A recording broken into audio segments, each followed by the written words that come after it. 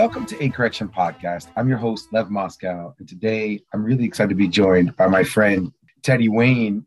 Teddy is the author of the novels The Great Man Theory, which will be out July 12th, Apartment, Loner, The Love Song of Johnny Valentine, and Capitoil. He's the winner of a Writers Award and the NEA Creative Writing Fellowship, as well as a finalist for the Young Lions Fiction Award, the Penn Bingham Prize, and the Dayton Literary Peace Prize. He's a former columnist for the New York Times and McSweeney's and a frequent contributor to the New Yorker. Welcome to the show, Teddy.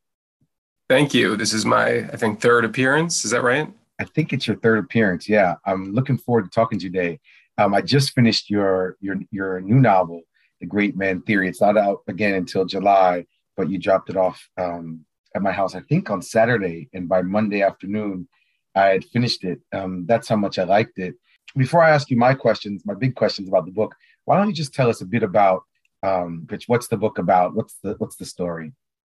Yeah, we should first explain. It's only 3 pages long. That's why you read it in 2 days, right? It's a very short book. That's true, but I have a newborn baby, so even 3 pages. Yeah, it's more than 3 pages long. The Great Man Theory is about Paul, a 46-year-old, recently demoted adjunct lecturer and nonfiction essayist who lives in Brooklyn, divorced dad, has an 11-year-old daughter. He's writing a manuscript called the Luddite Manifesto. He is profoundly anti-technology. And it's set during the unnamed Trump era. Trump is never named as president, but it's clearly in the recent political era we just moved through and are still kind of stuck in. And without giving away too much of the plot, it follows Paul as his life spirals further out of control, and he develops a fixation on an unnamed right-wing cable news network and a host of a primetime talk show named Colin Mackey, and hatches a plan to, in his mind, save America from itself. Okay, that's great. I don't know if you remember, I once told you that when I read fiction, I'm looking for both beauty and for the author to tell me something about the world. And I feel like when I read your work, that's what I get. And I also feel like, you are in some ways you're like a great comedian. You really are great at observing the world around you. So the first question I wanted to ask you was, and you can tell me if I'm getting this wrong. For me, so much of the book was about the disappearance of childhood. And but maybe I'm getting that wrong. Maybe it's just about the ways that adulthood has changed. And I'm wondering, in either case, when you think that change happened and what do you think is responsible for it? I think you nailed an interesting sub-theme of it. The disappearance of childhood is regarding his daughter, Mabel, who's turning 12 in the book. So just at the age at which kids start pulling away from their parents, which he does over the course of the novel, and latching onto their peer group as a bigger source of identity. So he's concerned about her engagement really with, I think, the internet and phones and devices more than anything else she's doing in the physical world, in part because he sees adolescence as mutating into an online existence away from the physical space. There's a moment where he's watching his daughter have a birthday sleepover with a bunch of girls, and they're watching TV at night. And because the internet's out in his apartment, they're watching network TV. So it throws him back to a banal memory of his own boyhood, having a sleepover with some friends. And he's thinking, or maybe the implication is that maybe things are still kind of the same. And, childhood now is the same as childhood back then. And then his reverie is interrupted by one of the girls taking a selfie of them all. And he immediately thinks that the illusion is punctured, and he believes that there's an innocence lost in America, at least, that this idol of childhood, IDYLL, that is no longer possible, that kids have grown up too fast, but then consequently, they stop growing up at a certain point, and now we're a nation of juveniles and a nation of 13-year-olds who are still watching superhero movies and acting like middle schoolers on the internet. And the president at the time, seemingly the 8th grade bully who became somehow class president, And so it's a nation that has moved past the childhood has ended, and maybe I guess you'd say perpetual teenagedom is where we are now. Right. So, what's your theory, or what's the best Oh, theory you've heard for why you think that's happened? the internet. I think there's no. I can't imagine there's anything else. I mean, there's cultural shifts that occur all the time that you could point to, and I think yes, probably the increasing amount of violence and sex and coarseness on TV and in the movies and music does have something to do with it. As much as I hate to say it, I think Tipper Gore was onto something in the 90s. But that pales next to giving everyone, including 9-year-olds, supercomputers in their pockets and being able to access whatever they want at any time, including things they shouldn't be accessing, and being able to communicate all the time, but in a very shallow form. And I think the internet plus phones plus social media. Look, how many 65-year-olds do we both know, who, when they get a Facebook account, suddenly seem like 12-year-olds? They act in ways that are far beneath them. And I think the only thing you can attribute that to is the device and technology and medium that they're using, not any other major changes in how the world functions. So, this actually brings us to the next question I wanted to ask you. In an interview,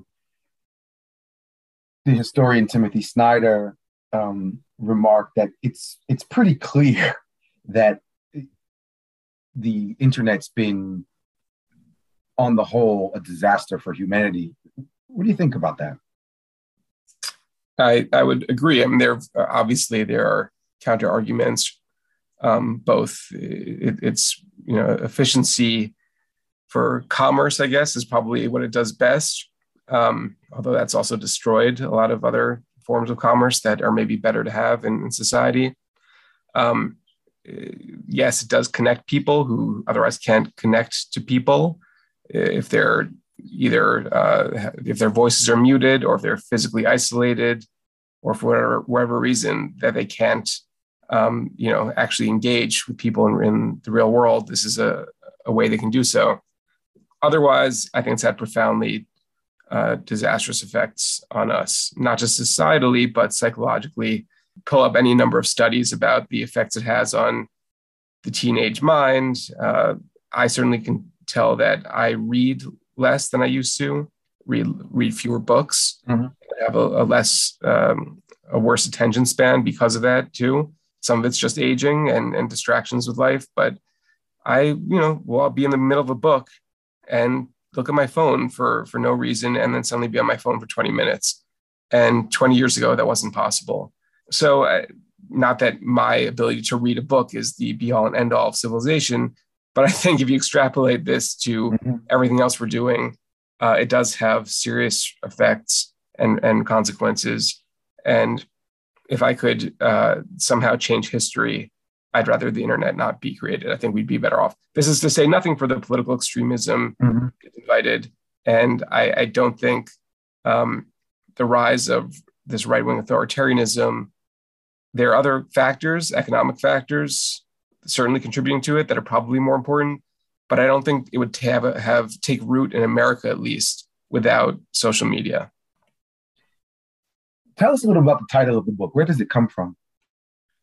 It is an 1840 theory by the Scottish historian Thomas Carlyle, who proposed that the history of the world is the history of, quote, great men, probably almost exclusively men in his time, that certain individuals, by dint of their courage and intellect and charisma and other virtues, are the ones who make history, as opposed to the masses below them. This is an idea that obviously was received in his time, but has been criticized subsequently, I think, because it feels anti-democratic. It makes it seem like only the kings and the Mark Zuckerbergs of the world and the Einsteins are the ones who matter, and not the collective. I would say, though, if you look at what's happened in the past, especially 6 years in the world and in America, it's hard for me to deny the strength of this theory that Donald Trump has single-handedly taken a political party and almost half of America with him on this insane ride. And yes, the rest of them had something to do with it too. But it truly is one guy doing this. Same with Putin in Russia and the other number of strong men around the world. One individual, and they might not have had a replacement. If they didn't exist, I'm not sure a Trump would have existed or another Putin would have come into power. There maybe are certain things about these individuals that have enabled them to do this. And you see this with the Trump imitators. They're just all such pale imitations of him. Ron DeSantis, being much smarter than Trump, despite that, just doesn't have the same pull over people that Trump does. Mm-hmm. And so I do think there's something about this great man idea. Paul, who becomes interested in this theory, I think at the root of his anger is that he knows he's not one of these great men. He knows that he's neither a great writer nor quote great man, and he does not have this kind of influence on society. And he, of course, a nonfiction writer is not expected to have the same influence as a president. But we're in a world, an age now of writers and other individuals branding themselves and becoming known as individuals stepping outside of institutions. And he would love to be one of those writers who's considered a tastemaker, and he's simply not. He just doesn't have it. Your book is filled with characters who are, in one way or another, trying to improve the world. And I was trying to figure out as I was reading your book, what your theory of change was. I couldn't tell at the end if you were criticizing Paul and the great man theory and instead holding up this, one of his ex-friends actually, who was, at the resistance protest, as sort of the model for how change should happen. So I'm curious about what you think, what your theory of change is, but I guess you sort of answered it, that you support the great man theory of change to an extent. Yeah. I don't support it as a good thing. I support the validity of it, that it seems to actually be taking hold. Right. No, I think with his ex-friend has the right idea. Do what you can do locally, even though that the ex-friend is somewhat hypocritical. He's a rich, mostly by family money, liberal who talks a good game and does a little bit, but not a whole lot. He still lives in like a huge townhouse and is very happily using his money to make his life better. I think certainly, though, incremental change, if that's all that you can do, is the way to do it, and doing what you can locally if you can't affect things on a national level. What I guess I was criticizing is Paul's, while Paul is critical of the great men out there, the great toxic men, that is, he himself desires to join their ranks, essentially, and is not. And I think the novel charts his corruption into wanting to become one of these great men and doing whatever he can to become it, and letting that cloud his vision of actual change, of improving the world. He, to some extent, wants glory for himself more than he wants to topple the president. Yeah. Besides, there's so many interesting themes in the book. One of the other big themes, I think, is all of the characters seem to be somewhat sick and also addicted to one thing or another. And I'm wondering what it is. And a lot of your book is about contemporary capitalism. And I'm wondering what it is about, capitalism or America that we live in today that creates sort of pervasive addiction. Well, you know more about this topic than I do, but I started thinking about anti-growth or degrowth as not the theme of this book, because there's nothing mentioned about it, but as I guess the shadow theme of it, which is capitalism is dependent on growth and on increasing growth every year and relentless profits and profits that exceed last year's profits. And forget the economic theory of that aside, which I don't know much about. Psychologically, I think that is an affliction that has entered the minds of people under capitalism. The feeling of always wanting more and needing to do better and be better than you were before and have more than you had before. And a lack of satiety if you don't get that. And I think this is the real, defect of living in a capitalist society, which is that you're never fully satisfied because there's always something else you could be wanting and getting. And even if you get it, then there's another thing you'll be wanting and getting. Yeah. And so Paul, I think, is, despite living a modest life and being anti-materialistic and so on, there is one area he wants us in, which is respect and acclaim for his intellect and his writing.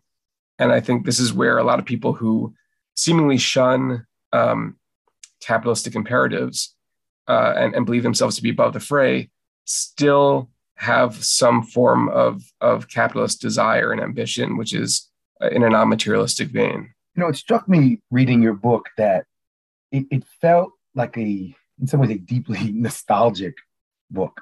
And at one point you said, and forgive me, the book is at school, but you say that we sort of crossed a Rubicon at some point.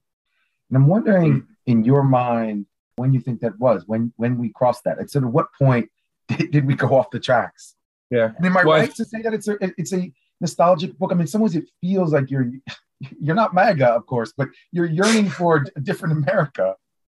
Yeah. Well, I think the nostalgia line is I think he's talking about his daughter and saying they've crossed a Rubicon and there's no going back with her. Okay. But you're right that there's a generally pervasive feeling of nostalgia.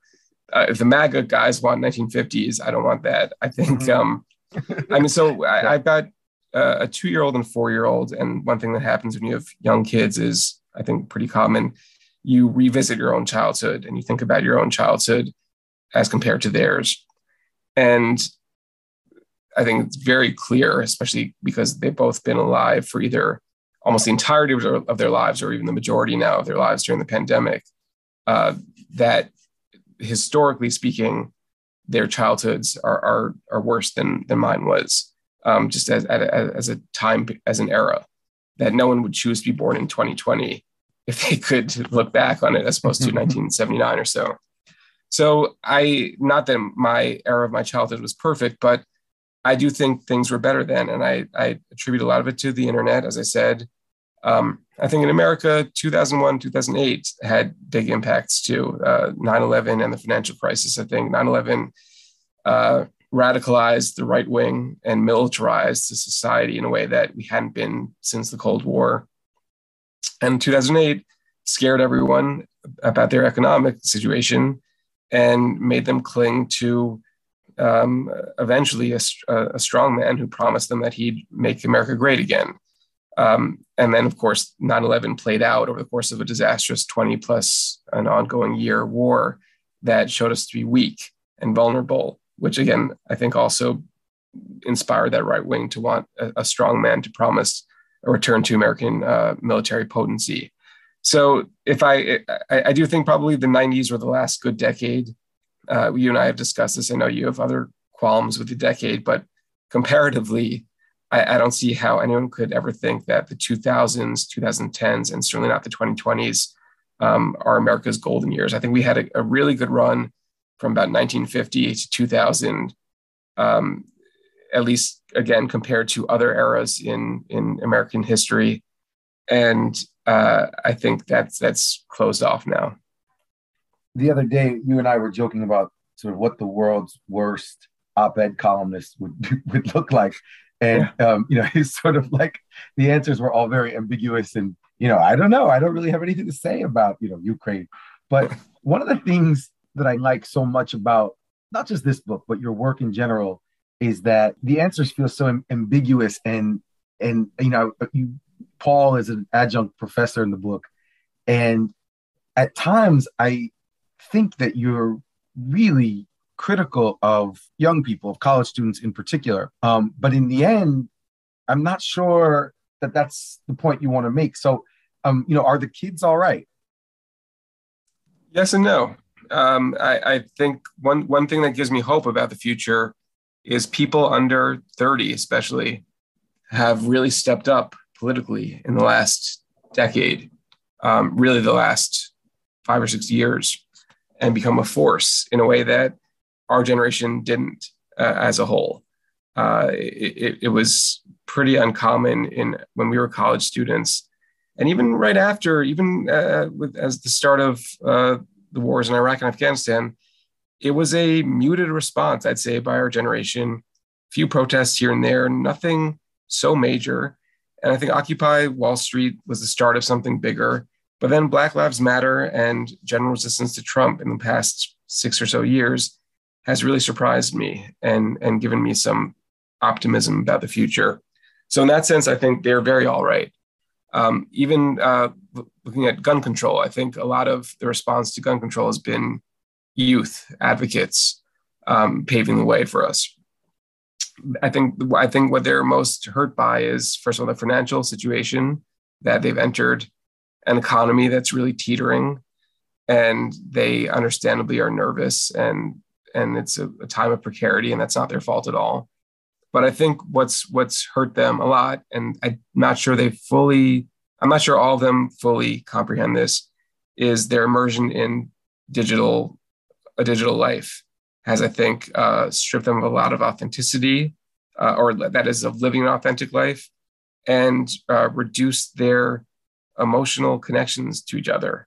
It's certainly possible to have a deep connection to another person if you're 25. I'm not saying that's not viable, but I think communicating via text and sending 50 texts over the course of the night is a weak substitute for even just a long phone call, which is what we used to have, let alone seeing someone in person. Again, part of it's not their fault. There's been a pandemic, so that's accelerated these things. But I think it's a much worse time to be 25 years old now than it used to be at pretty much any point in American life, except for being of draftable age in Vietnam or in World War II and before that. So, Teddy, you and I are both big fans of Tyler Cowen, and we're going to play a game of overrated, underrated. You know the rules, but basically I'll ask you about something. It's going to somehow connect back to your work, and this in particular, all these questions are this book. And then you can choose to answer overrated, underrated, explain your answer, or you can say pass. You ready? Overrated. Oh, wait, sorry. I started. Yeah, I'm ready. Okay. First, Van Cortlandt Park, overrated or underrated? Oh, kind of underrated, right? I haven't been much lately, but it's huge. There's a lot going on, and no one talks about it compared to Central Park or Prospect Park. South Slope. I lived there briefly. Probably, it wasn't my favorite place, but again, I think underrated in that it's adjacent to Prospect Park. It's still relatively accessible to Manhattan. It's much cheaper. And so you can live there's some jokes at its expense in the novel. I think Paul thinks of it as the motto should be South Slope when life throws you a curve, because he ends up there after his divorce. But it's probably underrated in that it's still close to the action, but much cheaper. Fatherhood.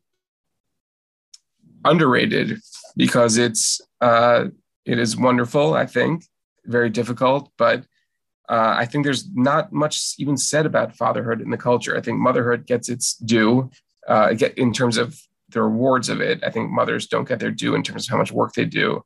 But fatherhood is, there's so little about it, and it's usually done in a sort of cheesy way, like a father-daughter dance or songs about, a father to his daughter or to his son. But there's a depth to it that I think is remarkable. And if one reason maybe it's underrated, I think a lot of dads just are not around as much, even still. I think most dads of our generation are much more present, nonetheless, than our parents' generation. But a lot of dads still work till 6 or 7 at night, see their kid for an hour before sleep, and that's it. And obviously through no fault of their own. And so underrated because it's the time you do get is precious.